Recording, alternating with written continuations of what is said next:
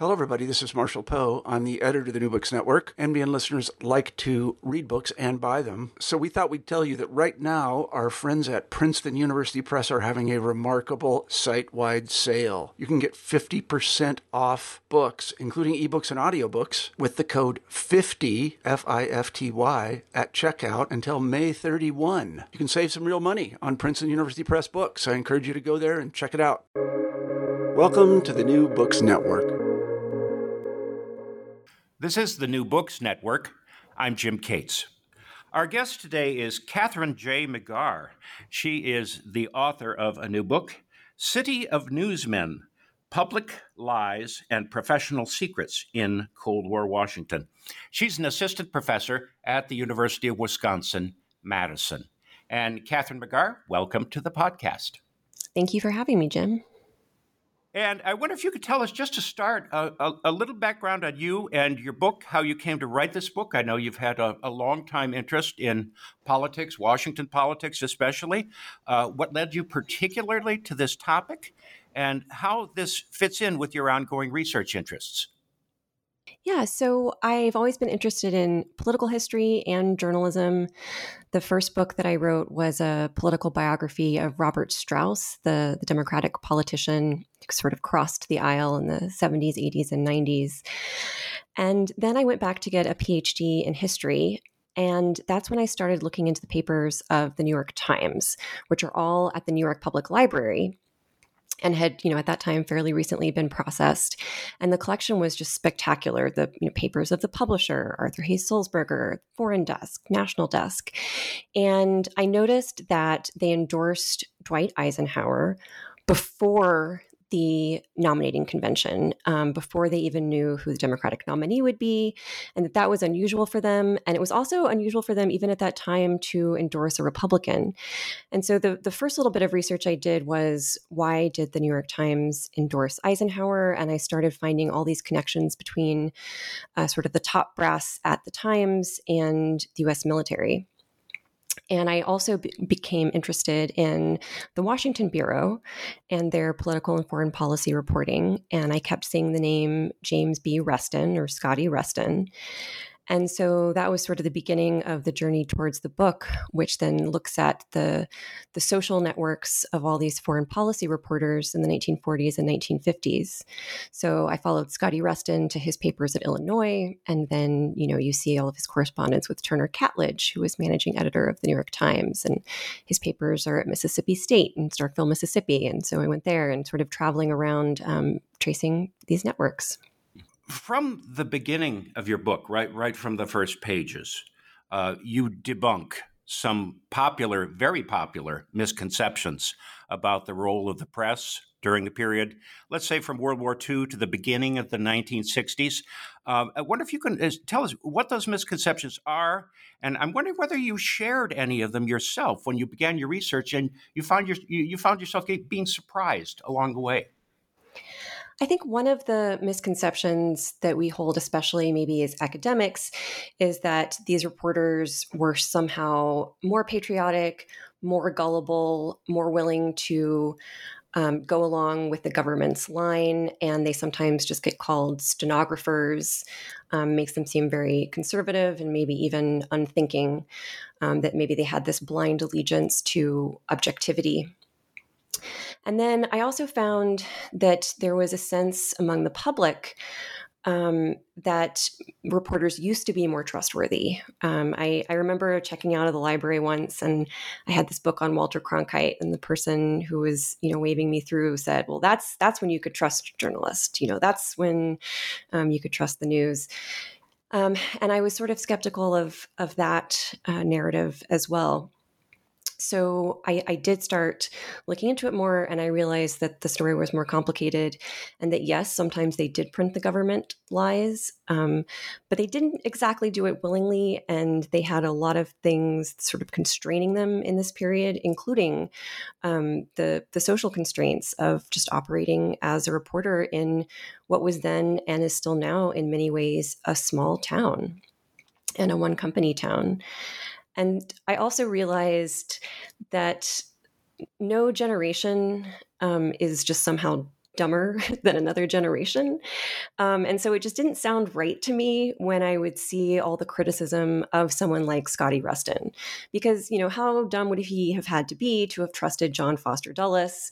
And then you go back into the paper, who was Secretary of State under Eisenhower, and then you go back into his papers and you realize he did not trust John Foster Dulles. He didn't much even like John Foster Dulles, and the reporters had a lot of trouble with both Dulles brothers, in particular, Foster at State and then his brother Alan Dulles at CIA. So I was seeing these behind the scenes papers that were really complicating, especially that story of blind gullibility. If we go back a little bit, which you do, you start out with which was Arthur Kroc, right? The Washington bureau chief for the Times, who came there during the 30s and basically described his arrival in Washington. He said he felt like he was arriving for the start of some sort of prison term. Washington was provincial and hot, and it was a one industry town, and it was set aside. And of course, it was deliberately built in the first place to be an isolated place. This presumably was going to purify the politics there. And you describe Washington, even during this Cold War time, as a very unique physical space, which I find interesting. You talk about the physical space and the flow of information, and it led me to think, like, yes, this is very, very different, even from New York, which is something of a hothouse, because it is that one industry town. And this physical space shaped the flow of information in some unusual ways. Can you talk about that? Exactly. So, Washington, as you said, was founded, it was a manufactured town to be this capital and to be a place where people wouldn't even stay year round. They would just be there when Congress was in session, which is how it was, for over 100 years. And it means that it was the men there were very quick to form friendships, to form bonds. And it also meant that it wasn't a very attractive place for a newsman to be. It wasn't as exciting as it would have been in New York. And the city wasn't like other capitals like London or Paris, where there had already been a city and there was an art scene and there were intellectuals. And, Washington didn't have any of that. They had sort of a high society that ran the social calendar. They were called the cave dwellers, the ones who had been there this whole time. And so when the New York Times asked Arthur Kroc to go run their Washington bureau, he didn't want to go. He put up a big fight. They sort of gave him no choice.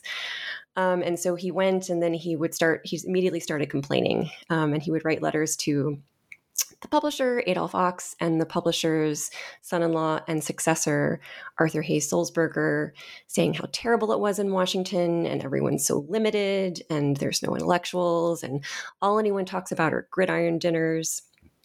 And the Gridiron Club, which is a club of just sort of top Washington newspapermen, is something that I found to be one of those important spaces where information gets exchanged. But I also thought it was funny that Arthur Kroc was always bad-mouthing everyone's obsession with the Gridiron Club because he was a member of the Gridiron Club and he was a very prominent member and he took it very seriously. And he basically was writing, in 1931, I guess I'm stuck here unless I leave feet first. Then in 1933, Franklin Roosevelt is sworn in and comes to town and brings with him a ton of people in his government, covering his government, all these new agencies. And the New Deal really revives Washington, and it has its largest population boom up till that time. And suddenly, Washington seems like a pretty good place to be. And Arthur Kroc ended up staying there for the rest of his life, handed over the bureau to Scotty Rustin in the 1950s and remained a columnist, but really saw himself as an important Washington figure. And so going back and reading those letters from 1931 are kind of funny. And also reading letters from his rival, the columnist Walter Lippmann, who early in the 1930s lived in New York and didn't want to go be the New York Times Washington bureau chief, which he apparently had been offered first. And he sort of wrote Arthur Kroc a condolence letter when he got the job saying, it's really important what you're doing, and I'm so sorry you have to be in Washington. And then, of course, a few years later, Walter Lippmann moved to Washington too, and it was sort of, the exciting place to be for journalists, for economists, and starting to be also for intellectuals, as Walter Lippmann fancied himself. Yeah, and Lippmann's an interesting figure in here. I did years ago. I read Ronald Steele's biography, and Lippmann was kind of set apart because he wasn't really a reporter. You could definitely call him a journalist. I know he'd been the editorial page editor at the New York World way back when. But I recall you mentioned his comment when he finally left Washington. He said, "I can't think. I can't think here. I can't write. I have to get out." And he went back to New York. So he was sort of in a way, well, like you say, he was an eminence grise of the press corps, even though he was somewhat set apart. He was really kind of a public intellectual. World War II comes along. I was particularly struck.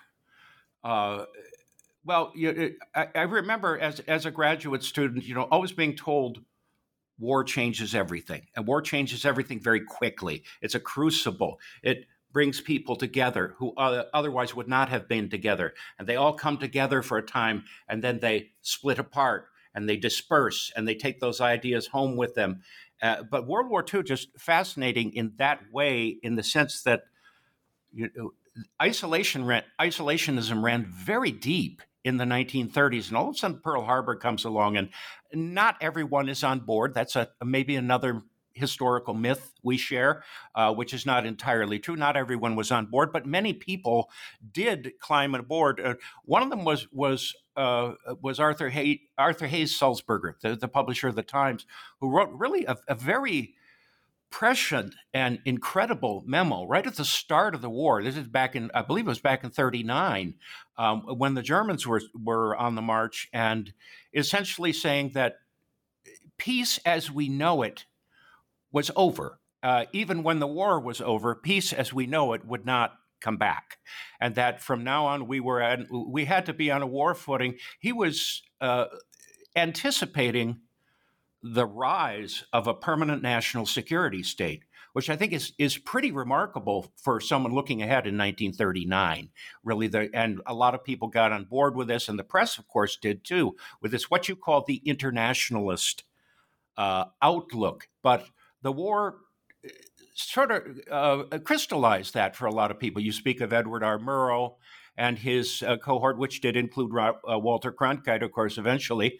And so this was the beginning of this idea that it was what was Sulzberger's term. He said, we need to be somewhat ruthless about this if we have to. So he's talking about not just preserving the peace as in, peace is great and all that, but preserving the peace as a way of extending the influence and the power of the United States beyond the war and extending this through influence. And this was the beginning. This set the template for the Cold War to come. Is that right? Absolutely. I think you're exactly right that he anticipated the national security state. But then, of course, that's not a coincidence, because he then sort of helps build support for that permanent national security state very actively. He realizes that being publisher of the Times gives him a very large platform. And he says, in these private memos, it's the duty of the New York Times to prepare Americans for what is to come, which, as you say, isn't peace as they used to know it. And there's this phrase in this time period, especially after World War II, called waging peace. And they talk about waging peace like they wage war, and that there is this permanent military, and that the United States is going to have these permanent military bases everywhere.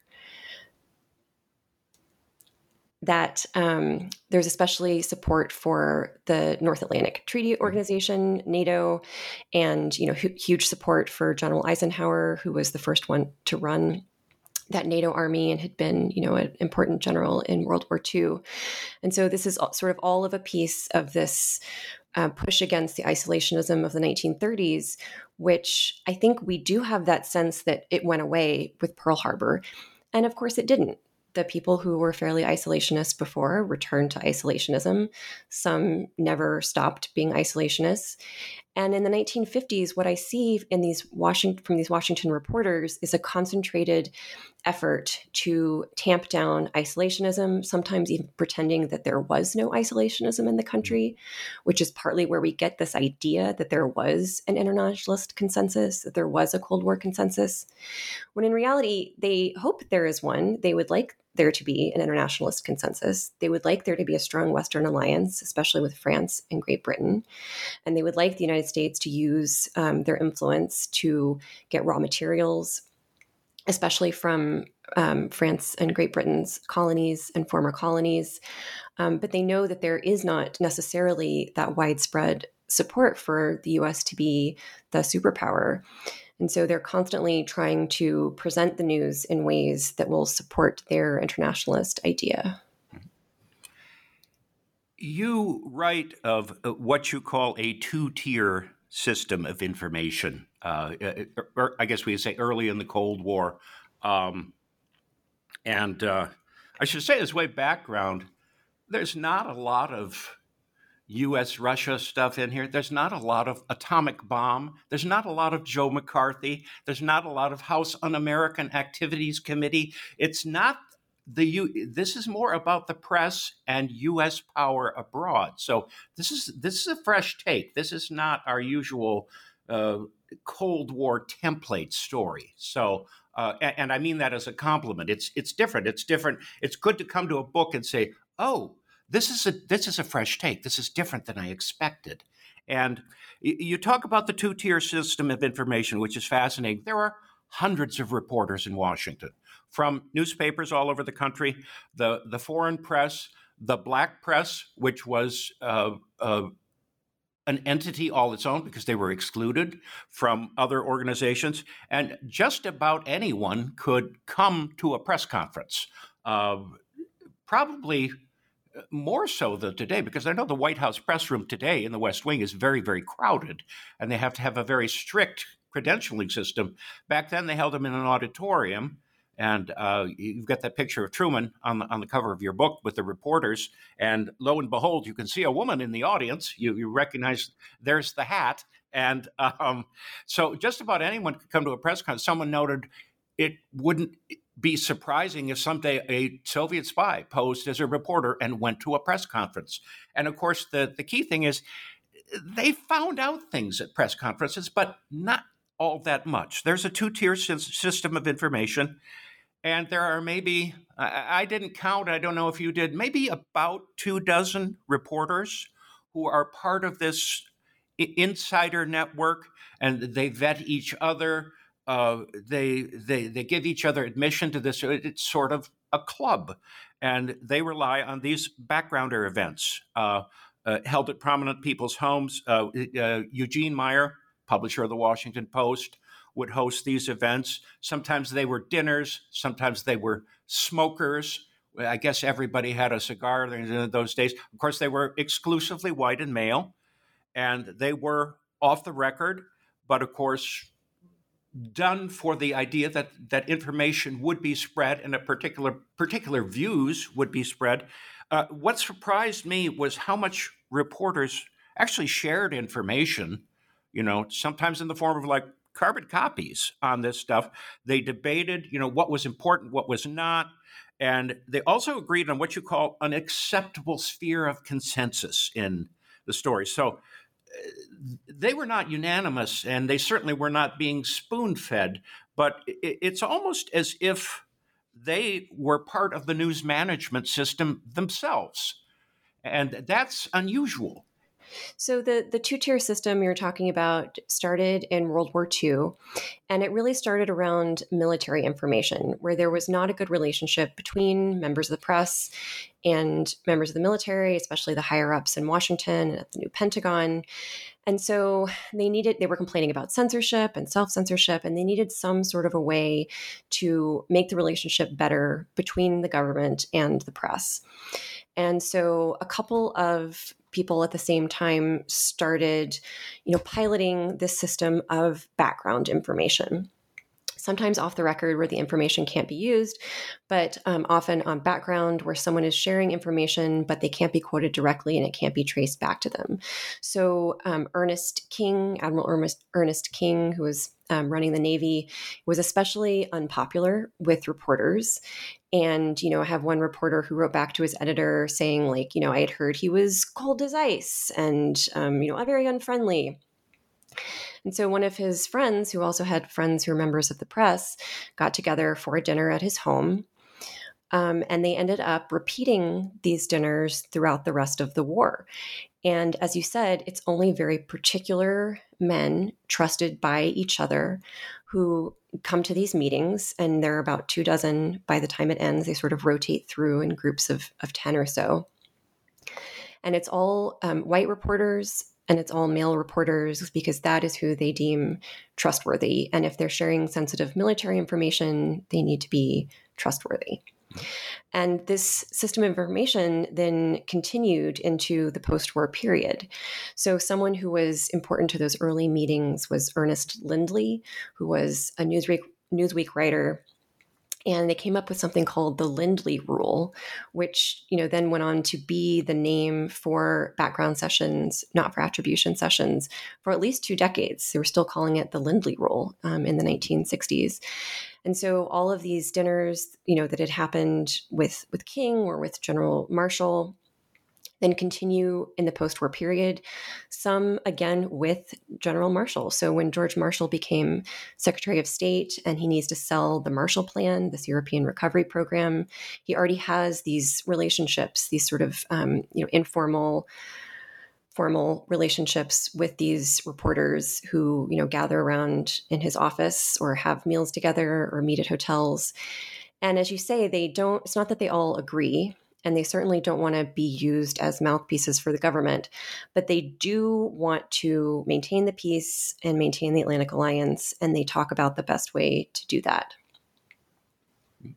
And one anecdote you relate in the book that I found absolutely amazing was the fact that FDR took a train trip across the country during World War II. And reporters, what was it, 1943 or something, was it? I don't recall the year.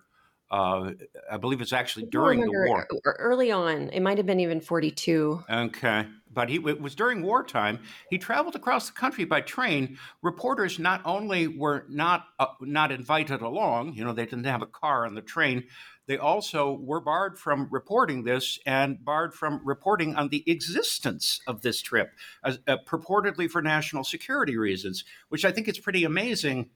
The idea of this train pulling up in, Omaha or wherever, and everybody saying, wow, I didn't see anything in the newspaper about this. The reporters were really annoyed by that. We remember I would think that they so, yes. Yeah. We remember that they had such a great relationship with FDR. And I mean, yes, overall, they did like FDR, but there was a lot of frustration with him, especially in this wartime period. And as you say, they felt like they were being made to look stupid, where the president would pull up in a town and there was nothing about it in the newspaper and people couldn't understand why.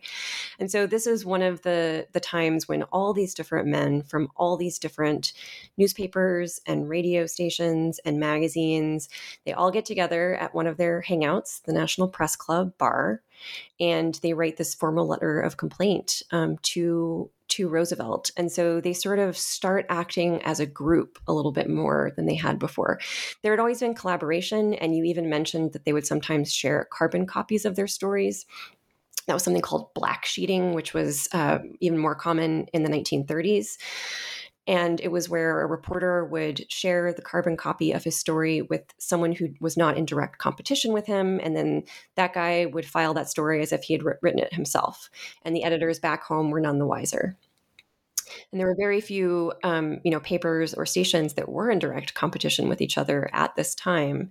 And so it was very common to try to be helpful to each other. And they were constantly doing favors for each other and making sure they got into each other's clubs. And, a couple of them have boys in the same Boy Scout troop. And there's just a lot of camaraderie, even among these supposedly competing newspapermen. Mm-hmm.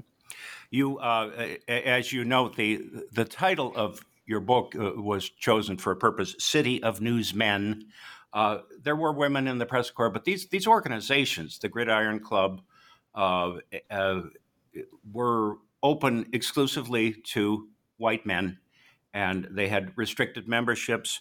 And also this less formal group of these insider reporters who went to these dinners and smokers. Uh, they were referred to themselves and others as gentlemen. And of course, we trace the history of that. We think back on the history of that, and there's a particular term for that, or a particular definition for that during this time.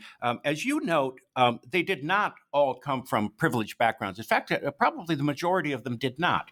They possessed a lot of what you term, and I like this term a lot, synthetic social capital, which is to say they came up, in many of them, in places like Kansas and Iowa and Indiana, and went to the state universities, stood out, obviously, for being smart, found their way to Washington, ingratiated themselves with the social network, but they were not born with a silver spoon in their mouth. They did, however, they shared common characteristics, and these, of course, people melded together. People like Walter Cronkite and Scotty Reston and Edward Murrow. These are people from fairly ordinary backgrounds, but they knew the rules and they knew how to play this game. So what were the common characteristics of this group of, a couple dozen gentlemen, as they called themselves? So I'm using Pamela Laird's term, the synthetic social capital that she found in the business world. She wrote about sort of this pull discrimination, where people are pulling in others like themselves into clubs, into the business world, and in this case, into newspapers. And so the men in this book who have this synthetic social capital, they were called good mixers. They mix well in company. They knew how to be polite. They were willing to play the game. They had nice wives. They had nice children, and they were sort of willing to be these gentlemen, even though, as you say, some of them came from very ordinary or even, extremely humble backgrounds. Murrow basically came from poverty. And so they develop relationships with each other, and then through their newspapers get this synthetic social capital. So if you work for the New York Times, no matter where you came from, you've got some prestige just by virtue of working for the New York Times. And it was a prestigious posting, to be at your newspaper's Washington bureau. And so just by virtue of their jobs, most of these men had this synthetic social capital. And as you also say, there are plenty of women reporters at this time. There are plenty of Black reporters at this time, and they're in Washington as well. But they're not being let into so many of these spaces. The National Press Club, which is all male until the 1970s, all white until the 1950s, and even the White House Correspondents Association, which does allow women and men and women of color to join them to cover the White House.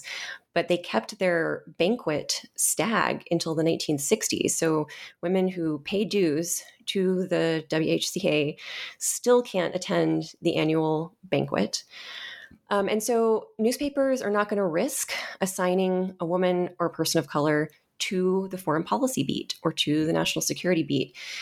They wouldn't be able to get this kind of information. And so it creates sort of this situation that propels itself then for 2 or 3 decades, so that it's always the same group of men pulling in similar types of men. And Scotty Reston was really famous for recruiting heavily from the Harvard Crimson and, getting a certain type of fellow. And even though he had not gone to Harvard, he sort of respected the imprimatur. And, the only time he ever hired a woman to do this fellowship with him was during the Vietnam War, because he was worried that whoever he picked was going to get drafted away. And even the woman he picked also had written for the Harvard Crimson. It was a Radcliffe girl. And so they get there, they get this social capital, and then they start sort of recruiting along very similar lines, and it reproduces itself in the city for decades. Mm-hmm. To judge the climate, one, and I guess maybe I shouldn't have I shouldn't have been surprised by this. Um, uh, but I was quite struck by the fact that the Gridiron Club had blackface performances up until the mid 1950s, complete with the dialect and all. And I think, wow, it's about the time of the Brown decision. So you think, okay, this was the beginning of this wave of the civil rights movement. But this shows, just how unusual and exclusive a gathering this was. Right. So blackface was common in men's clubs, up through this period and even a little bit later. And the Gridiron was a men's club, and they put on skits and songs and parodies. And as you say, they had blackface characters up through the 1950s, and of course, no Black members who might have explained to them why they should not be doing that.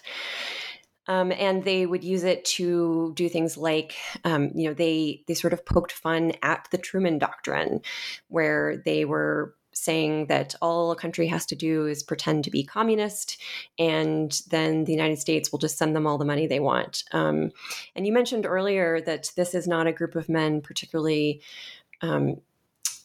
obsessed with Joseph McCarthy or McCarthyism, and if anything, they just see this as an annoyance, where a lot of their best reporters are getting taken away from the important work to have to go cover these hearings. It was a much bigger deal in other parts of the country, and especially in New York for reporters.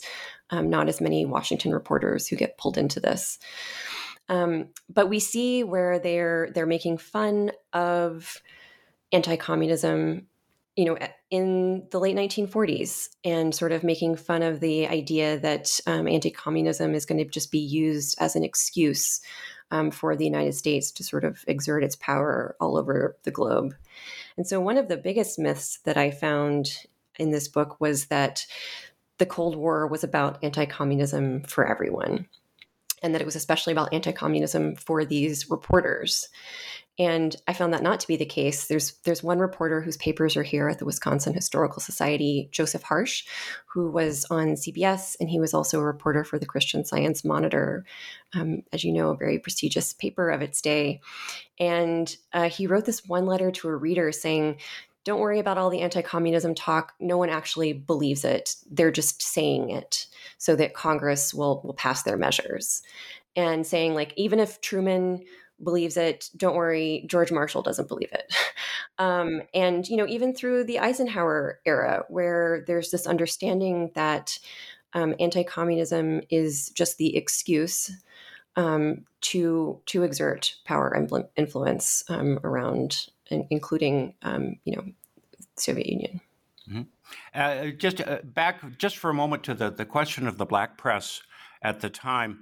I was very struck by your story of Ethel Payne of the Chicago Defender, one of the great black newspapers of the era, and the various obstacles put up in her way. Her typing away in her own apartment because she couldn't afford an office, and et cetera, et cetera. Can you tell us a little bit about her and the barriers she faced? She's sort of one of the unsung heroes of the time. Yeah, she was a fantastic reporter, and I really enjoyed dipping into her papers.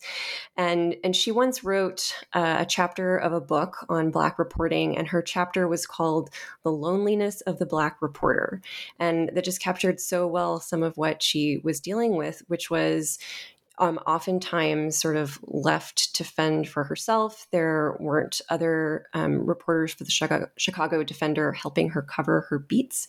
And so she was pretty much covering everything by herself. So she would have to go to the White House to the press briefings and then run to the State Department for their press briefings. And she was the one covering the Pentagon. And so she was always working and just had less time to be social. And as you said, was also working at home. But at the same time, there was this enough Black reporters in Washington that they formed their own press club, the Capitol Press Club. And they held their own background lunches with sources and would write about them for Black newspapers. And so she was a part of that. But she and another woman also would sort of complain about this, particularly this one Black reporter who was the first to integrate the congressional press galleries. He was the first to integrate the National Press Club.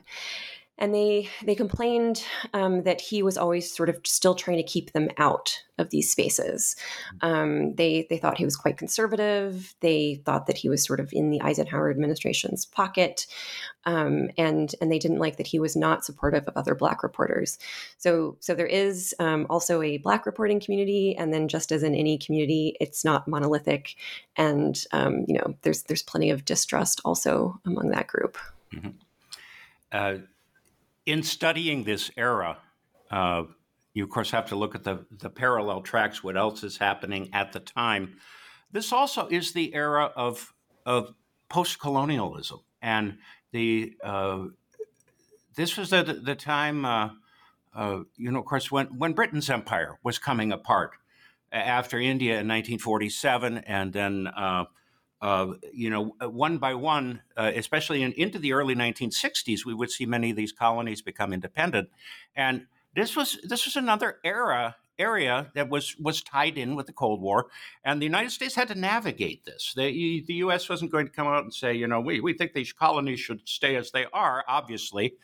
But there was a conference in 1955 in Bandung, Indonesia, and the delegates tried to build the framework of, I guess, what would later be called the non-aligned nations, or that they wanted to go beyond this dichotomy of either you are with the Soviets or you are not with them, and talk about the differences between rich and poor, northern and lower and southern hemisphere, and the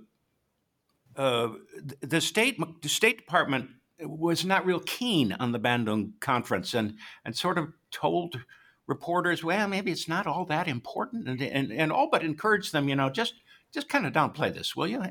Which I find kind of striking. Yes, before Bandung happened, so as you say, it's this conference of African and Asian nations who are trying to, exert their independence and their non-alliance, and, were part of what at the time was called that third world, right? It's not the free world. It's not the slave world, as it was called. It's this third non-aligned, not wanting to be a part of the Cold War world. And of course, that doesn't help John Foster Dulles's narrative that the whole world either has to be communist or anti-communist. And so he does tell reporters, don't even mention it. Certainly don't cover it as much as you covered the conference that I just went to that was sort of my pet project, CETO, the Southeast Asia Treaty Organization. And, of course, Black reporters did cover it anyway. And then there was a lot more writing about it when they got home. But I think that reporters, to a certain extent, did follow what Dulles was hoping for. There's every year, the Associated Press puts out a report of how it did and sends it to all of its member newspapers. And the report for how it had done that year before said, I think we were so busy trying to find the Cold War angle in this Bandung conference story that we missed the real story, that we missed the story of these non-aligned nations and their independence. And then in terms of anti-colonialism, as you say, the United States needs to be coming out on the side of independence for these nations who are declaring independence, and publicly they do so. And privately, they're trying to give Great Britain and France as much support as they can. And they need the raw materials from those colonies and former colonies just as much as Western Europe does. And the United States partly wants those raw materials for Western Europe. Western Europe had been destroyed in World War II. It's still recovering in the early 1950s. And so, part of being so dedicated to this NATO alliance means being a little more pro-colonial than they might otherwise have liked to be. And I do see, I think I expected some of these reporters to be more anti-colonial than they were. And instead they're saying things like, we have a bad track record. We've never been anti-colonial. We've always been hypocritical. And we need to just sort of keep going in this direction because this is how we're going to keep world peace. So definitely never saying, oh, the United States is a force for good in the world, always recognizing the United States hypocrisy. and still wanting to promote Western Europe and themselves. And this, of course, applies to the Marshall Plan as well. And I admit I am probably as guilty as many scholars are of thinking of the Marshall Plan as specifically being a plan for Western Europe. And I actually myself, I traveled to what was then a divided Germany in 1987 under the auspices of the Marshall Plan, the German Marshall Fund of the United States. And so we think of this as a plan for Europe, but it wasn't. It didn't have to be just a plan for Europe, and there was some pressure there as well that the Marshall Plan was rebuilding Western Europe. You mentioned countries, well, such as Great Britain, where conditions were just as bad in 1947 as perhaps they had been during the war, except that no bombs were falling. But yeah, we were looking for access to raw materials, and I remember you saying it. Someone actually drew up a list of a dozen or so countries. Here's what comes from each of these and why we need cobalt and manganese and et cetera, et cetera. So the Marshall Plan gets tied up in this as well. Yes, and it's unbelievable because the headline for this story that you're referring to, where these are the materials we need, the headline is, these are the materials we get from Western Europe. But then when you actually read the story, none of the materials are from Western Europe. It's all from their colonies. And you're right. Also, there was pushback at the time, especially among Black activists, Black intellectuals, and Black reporters, saying, why is the Marshall Plan only supporting Western Europe? The war was fought all over. The war was fought in Africa, and we need a Marshall Plan for non-white nations as well. And so there is a realization at the time that it's happening that this plan is only for the white nations. And there's this narrative that the reporters that I write about are complicit in, of talking about civilization and the white nations being the heart of civilization. And that's what we need to rebuild at the expense of the independence for the colonies and former colonies. There is later a program called the Point Four program, which I think is less remembered, which is for the nations that are at that time called the developing nations. And it's just never as generous, and it often redounds to the benefit of those former colonizers and the United States. It was not a success. Now, the Dulles brothers. The airport is named for John Foster Dulles. Is that right? Okay, it occurred to me, reading your book, I thought, is the airport named for both of them? I'm not sure now. John Foster Dulles at the State Department, and his brother Alan Dulles at the CIA, which, of course, had started as the OSS during World War II. They come in for some fairly rough treatment in your study, and apparently they weren't all that well liked by many reporters as well. You mentioned Scotty Reston. Do you think the Dulles brothers were particularly duplicitous, or were they merely typical of U.S. officials in the way that they shared a lot of half-truths? They withheld a lot of information. To use today's parlance, they put a lot of spin on things, and sometimes they outright lied to reporters. Were they unusual, or were they outliers in that regard?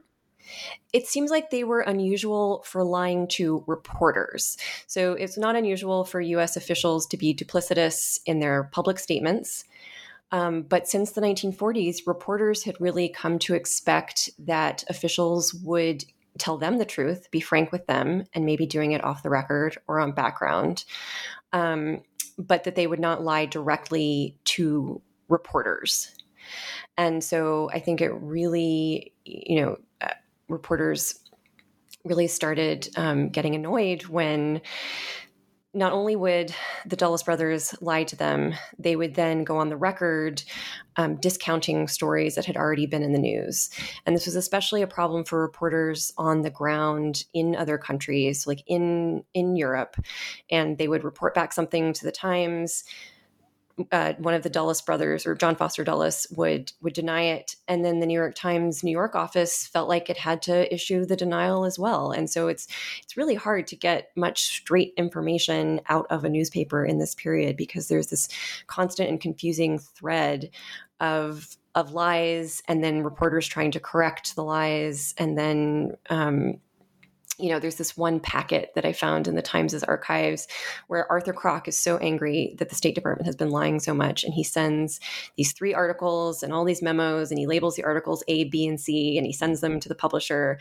And you've got a letter from the publisher to the managing editor saying, like, what is he trying to say? What is going on here? And the managing editor said, he's just trying to show you how often the State Department lies to us. Mm-hmm. And so that really rankled, and it only got worse as the Eisenhower administration wore on. And then, of course, Allen Dulles continued into the early part of the Kennedy administration with that Bay of Pigs invasion, where there was, more lies to reporters.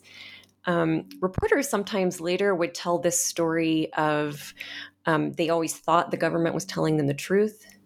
And so when something like the U-2 incident happened, when Gary Powers' plane was shot down in Soviet airspace, and at first the United States still denied that we had been spying, there were some reporters who later remembered, we just believed them. We believed that cover story, and we can't believe the government was lying to us too. Mm-hmm.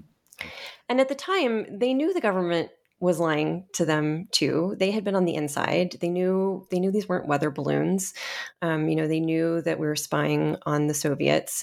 And so I think that they, in trying to maybe be on the right side of history later, they might have misremembered how complicit they were in the government's lies. And so they preferred being on the inside of the lies, where again, the government might lie to the American people. And the New York Times even explicitly says, we will print whatever the government says, even if we know the government is lying, as long as they will take responsibility for it. The paper of record. We are the paper of record. And lies are part of the record, I guess. Exactly, but not calling them out. And of course, all us historians who use the New York Times in our work need to know that a lot of what they printed, they knew to be a lie. Mm-hmm. But again, they like to be on the inside of the lie, and the Dulles brothers are starting to lie to them as well. What's interesting is that our sometimes too rosy view of John F. Kennedy apparently extends to press relations too. And I guess this is maybe something that you would naturally expect with a martyred president. I was talking to my wife about this, and she said, remember, Abraham Lincoln suspended habeas corpus a couple times too, and you never hear about that too much.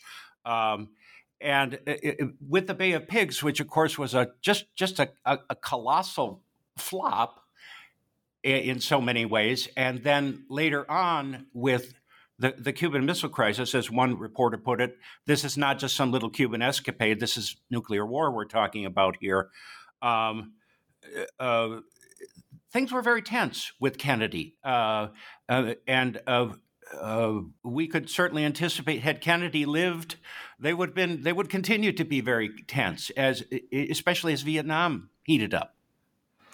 Right. They tried to warn the Kennedy administration. The New York Times, had all this information from their guy on the ground in Cuba. They were trying to warn how badly this Bay of Pigs exercise, where they were, training these, Cuban rebels in Guatemala to go back and try to topple Castro, and telling them how badly this was going to go, both with Cubans and with the American people. And then, of course, it went forward anyway. And then when it did go forward, Kennedy tried to blame the press for the disaster, saying, well, maybe if you had actually reported on it as you should have, we wouldn't have gone in. And that then became the story, and it became the story for many years. But we know now, of course, that the New York Times did print the story. They had printed it twice. They did take out the CIA's name from the story upon the CIA's request.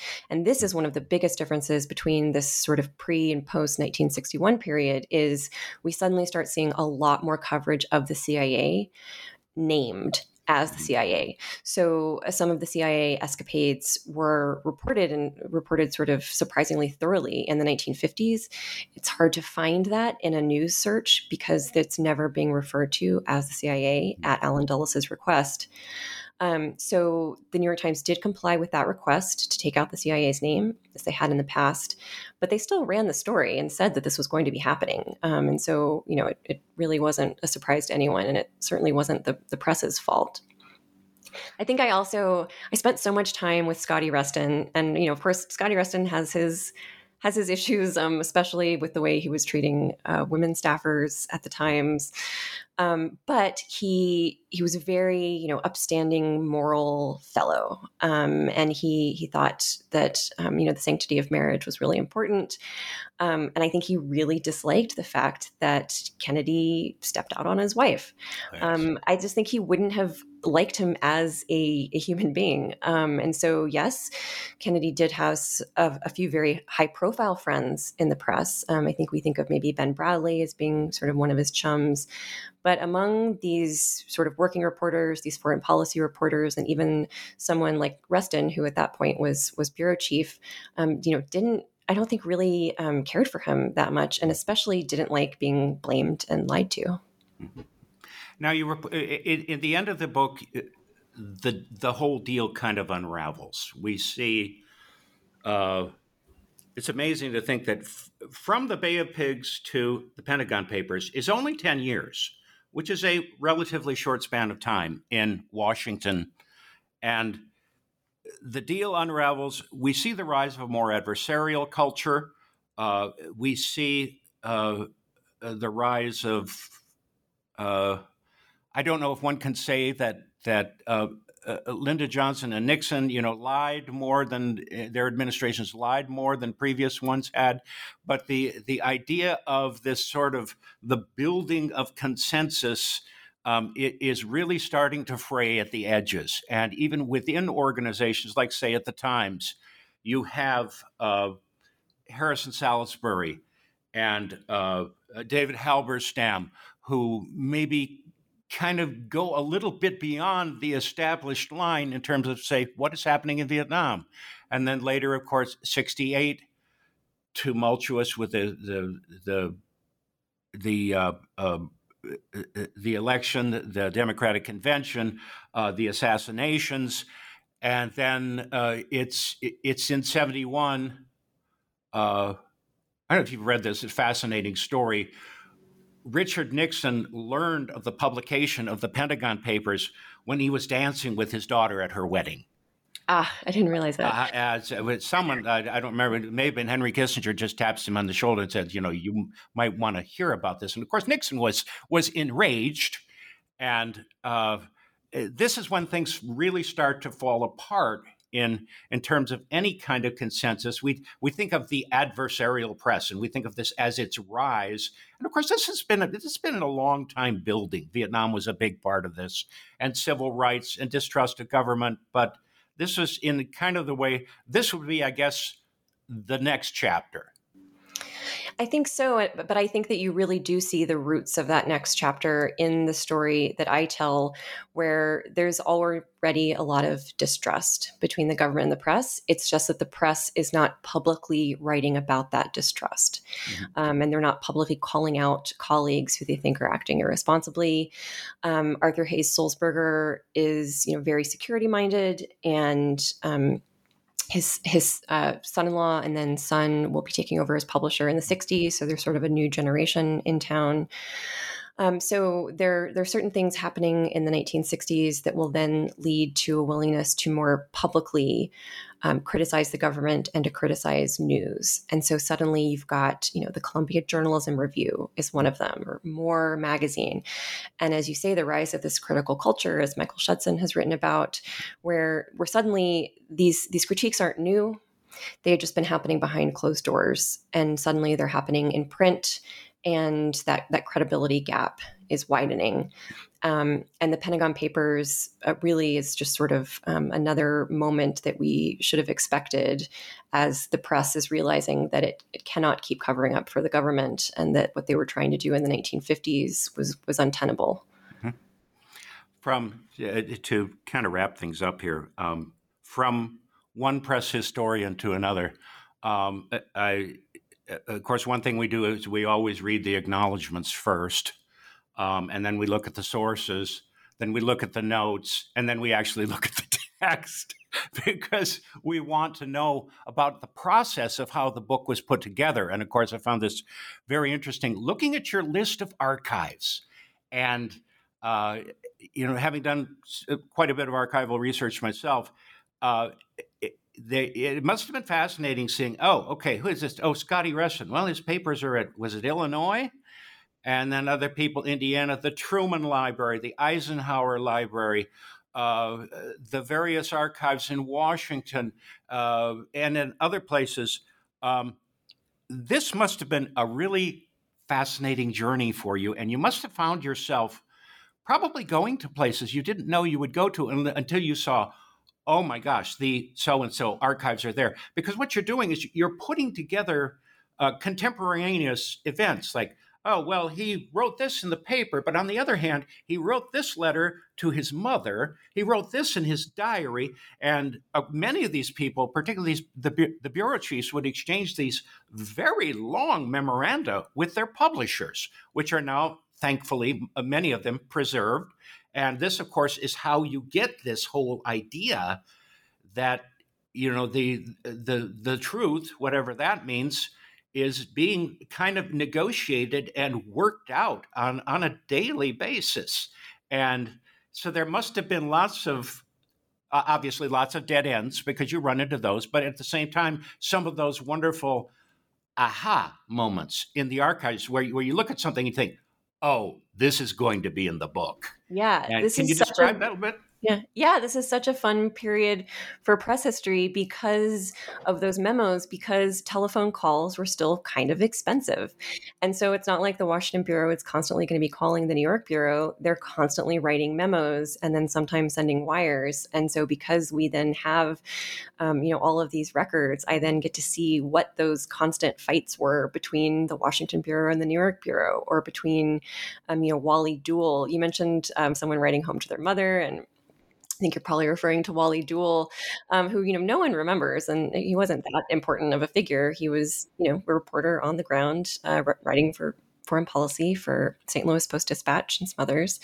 And he wrote his mother a really lengthy letter every month explaining everything that had been going on at work and at home and in the city of Washington. And, he talked a lot about Scotty Reston to his mother. And he'd be like, well, Scotty only files a story once a week, and I don't want to work at that pace. And so I'm working with my editors. And you really get a sense of the community that they've got through these written records. And there certainly were places I thought I would never go. Russell Wiggins, who was managing editor of the Washington Post, his papers are in Orono, Maine. And I think that might have been the farthest flung of these papers. And of course, I'm always so glad when I then find, the same memo. Maybe there was a dinner on, May 4th, 1954, and I had seen a memo in the New York Times's records. And now I get the same memo from the Washington Post records. And then I can compare them and see what all these different men thought about this exact same meeting with John Foster Dulles. Or the background sessions with Admiral King. I'd been hearing about these sessions, all over the place, all these different sources. But it wasn't until well past my dissertation, I had started work at UW, and I was looking at Joseph Hirsch's papers, and I found this picture, which is my favorite picture I found the whole time I was doing it, a picture of this celebratory dinner in October 1945, where all these men who had been part of this background series pat themselves on the back and celebrate Admiral King, and they called themselves the surviving veterans of the Battle of Virginia because they had been in the Virginia suburbs. And I just love this picture of this one long banquet table with all of these middle-aged white men, reporters, and then Admiral King, celebrating something I felt like I had come to get to know so well. And I loved finding that picture right at the last minute before we went to press. Mm-hmm, mm-hmm. So did you have to negotiate the rights to the images as well? We did. Yeah. but the libraries are really helpful, trying to help figure out the provenance of some of these images. Mm-hmm. Archivists, some of the most wonderful people around. Yeah. Yep. Couldn't have done it without them. There's one man, he's not in my book a ton, but he is there somewhat, Robert Allen. And, I went to the Wisconsin Historical Society and I said, what are some underused papers? And they said, well, Robert Allen kept a diary, really detailed. It's all typed. No one uses it. So Robert Allen, had no filter, especially in his own diary, and would just say the meanest things about all the other people in Washington, and was really harsh on Nixon especially. And I think I sort of got a sense of how much reporters really already hated Richard Nixon in the 1950s when he was vice president because of Bob Allen. You remember the pumpkin papers? That was where they found the microfilm supposedly inside a pumpkin, and Nixon was tied up with that. It was like one of these Alger Hiss. Alger Hiss. That's right. Yeah. I did some writing on Alger Hiss, and that's right. The pumpkin papers, and Nixon was, he was already Tricky Dick in the 50s, except I saw him referenced as Tricky Dicky, so had that nice rhyme when it started out. But yeah, I wasn't surprised that press relations got so bad under Nixon, because they were already bad with Nixon in the 50s. Oh yes, he was. Well, that's many more books. Exactly. As for you, what's next for you? You look ahead. Do you go ahead in time, or do you go back? Do you look at the same period? Are you a specialist in a time period or in politics itself, or what are you thinking? I'm thinking of looking at the Council on Foreign Relations and some of the associated institutions, and looking maybe at a broader time period that includes the one I've already looked at, sort of 1930s to 1980s, and looking at the relationships between members of foreign policy institutions and academia and the press, and sort of tracing out some of the networks in New York, in much the same way I did in Washington, but haven't only just started that research, on sabbatical next year, and we'll be doing some more archival research and trying to trace a new set of networks. Very good.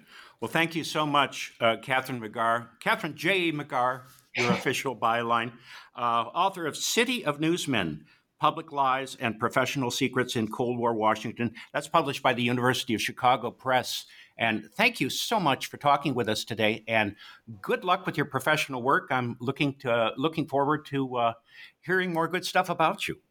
Thank you so much for inviting me on. I enjoyed it.